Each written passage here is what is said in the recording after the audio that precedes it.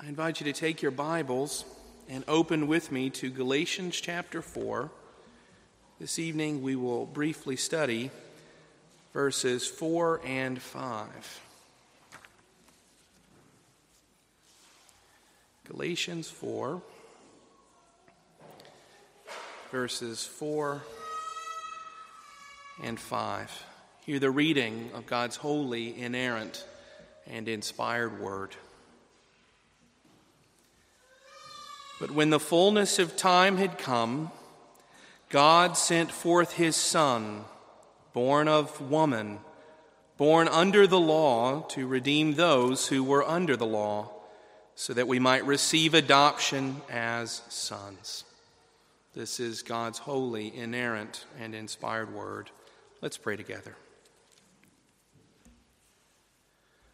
Heavenly Father, this evening our ears have been ringing with the sound of your voice.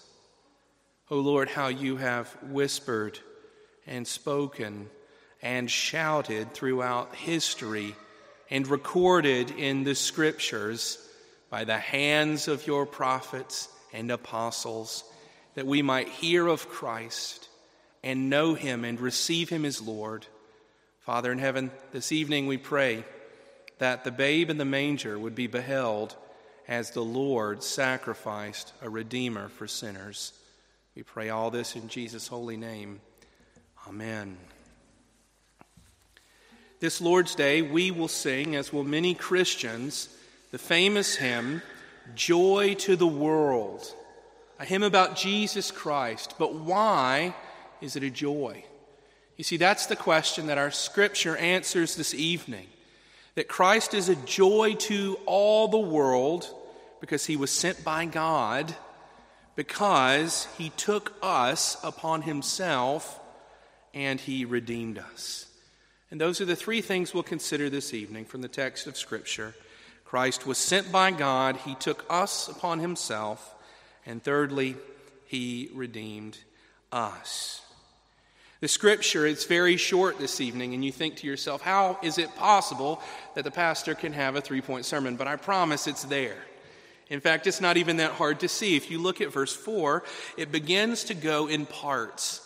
And it's as if the Apostle Paul, when he writes to the church in Galatia, has the intention to put the entire gospel in just these 2 verses. And it's magnificent. We read in verse 4, the beginning, that Christ was sent by God. We read that when the fullness of time had come, God sent forth his Son. That as the fullness of time came, God sent forth his Son.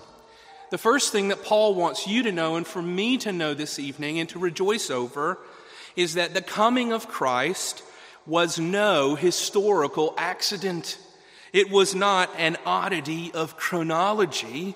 It was the work of God himself. You see, one of the things that people would like us to think is that Christ is just one teacher among many teachers. That he was either a mythical person, or if they're very generous, if they're unbelievers, that he was a historic teacher. And that it is a significant thing in world history that he came. However, it's something of a happenstance. He found success and he had great influence. But Paul says, no, friends, that all of this was according to the will of God the Father. That all of this was his plan unfolding. All of this was to display to us the depth of his heart for sinners. And so the question, what is the fullness of time? What does Paul mean by this? Well, I want to tell you that it is the progressive revelation of things about Jesus so that when he came, we could see him in his fullness. And let's think of it for just a second. In the Old Testament, in the person of the first Adam, the first man, we have very much the shadow of the man that would come. The second Adam, the better man, Jesus Christ, the one who would redeem sinners who fell in Adam. This wonderful telling, we've read about it this evening in the first reading. We go on and we see the shadow of Christ in the covenant promises of God. Just think for just a moment of Genesis 3:15. You can hear the echo of Christ. I will put enmity between you and the woman, between your offspring and her offspring. He shall bruise your head, and you shall bruise his heel. Who's God talking to there? The serpent. But who is he speaking of more broadly and more wonderfully? It is the seed of the woman. It is the seed of the woman who is Christ Jesus the Lord. We go on and we consider the promises getting larger and more beautiful, and we think of the promise that the Lord would give a king to his people. 1 Samuel chapter 13, verse 14. The Lord has sought out a man after his own heart, and the Lord has commanded him to be prince over his people. And again in 2 Samuel chapter 7, verses 12 through 14.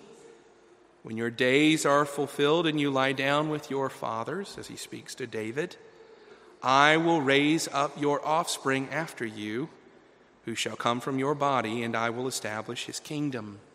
These promises that the Lord makes show forth the image of Jesus.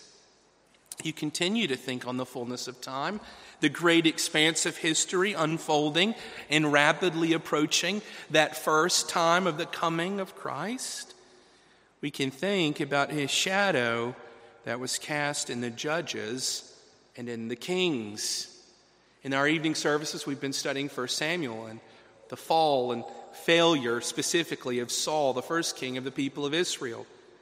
Well, there is this wonderful promise that we just read a second ago about the king that would come who would be a man after the heart of God.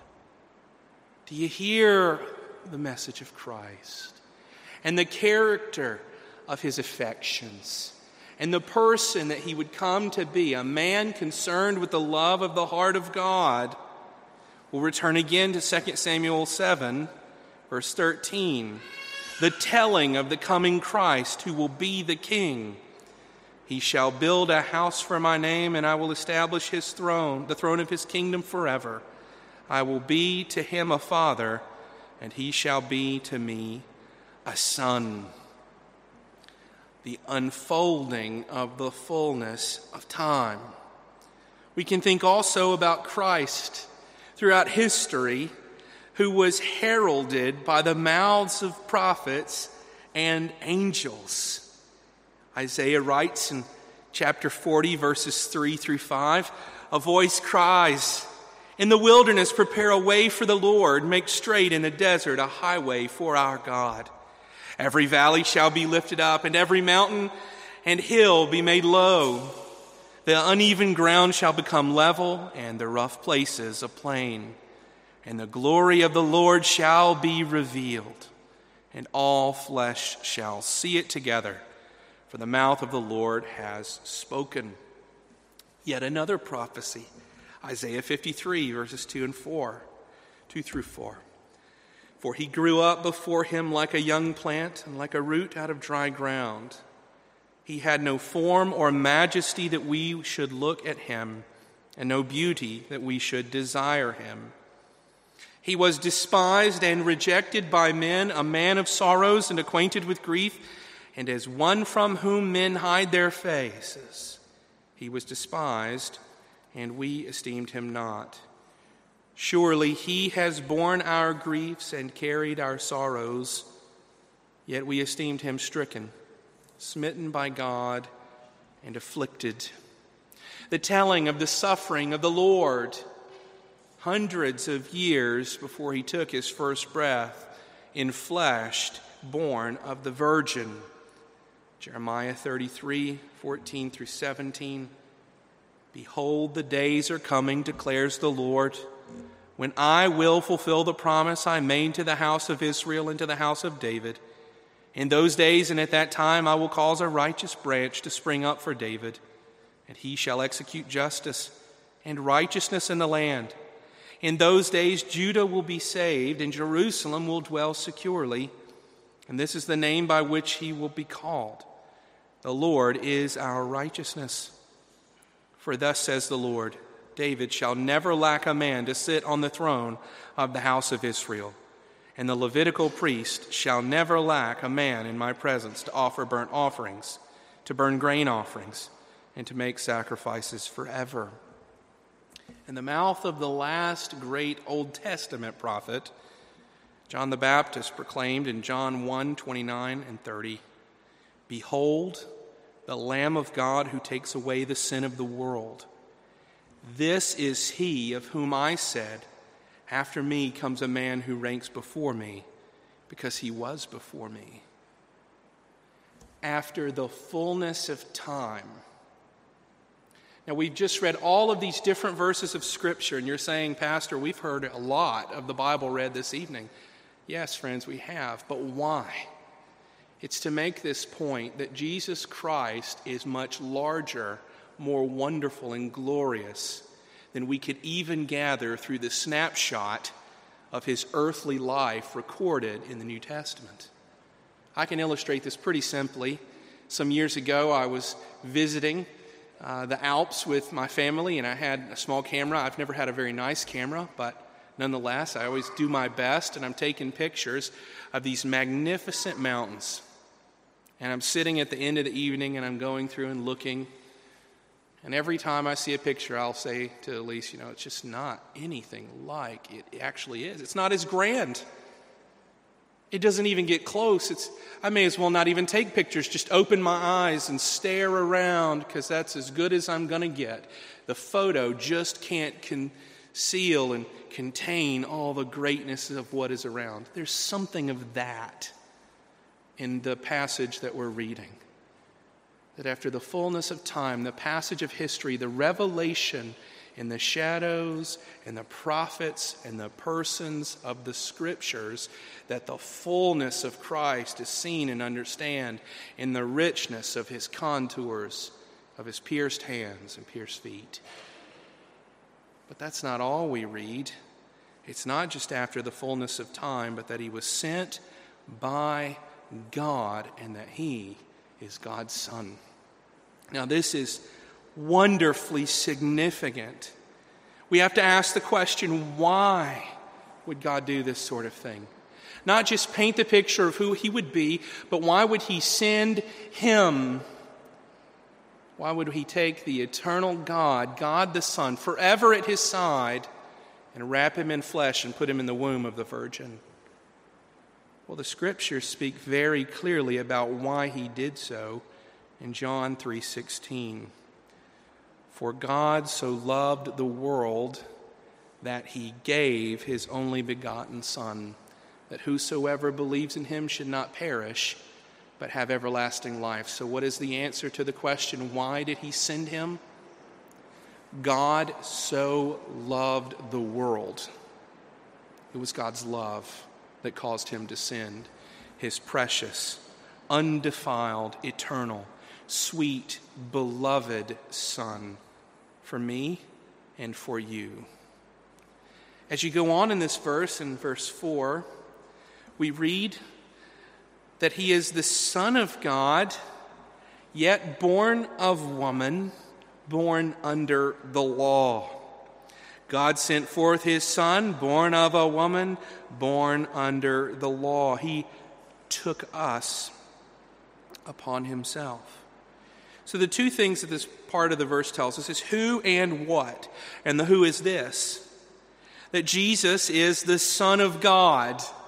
You're intended to take that away from this. Not just a son adopted by God, but the very Son of God. This verse could be well translated, he sent his own Son. It has this emphatic construction about who Christ is. He is God's Son, as naturally as can be conceived. He's beloved, and he has the fullness of divinity. Very God of very God, light of light. God from everlasting to everlasting, never having a beginning and never having an end. That's who the Father sent. The Son, his Son, God to us. Now, this should make you stop and take note, because if you read the Scriptures, you know the effect of the fall. It's what? Well, it's alienation from God. It's a loss of fellowship. It's a broken relationship. It's enmity. It's warfare. It's being at odds with God and not having access to Him. And what he's saying here is God is once again dwelling with you as His people. It's magnificent. Jesus is God. That's the first aspect of who He is, and that is one portion of His nature. The second thing is that we read He is born of woman, naturally of Mary, really human, not a divine mind in a human body, but the fullness of a human, with a human will, a human mind, human taste, and all of the limitations of a human body. He was completely man, made of Mary's substance, consubstantial with her. She was really His mother. He looked like her. He spoke like her. He acted like her. So what are you to read here?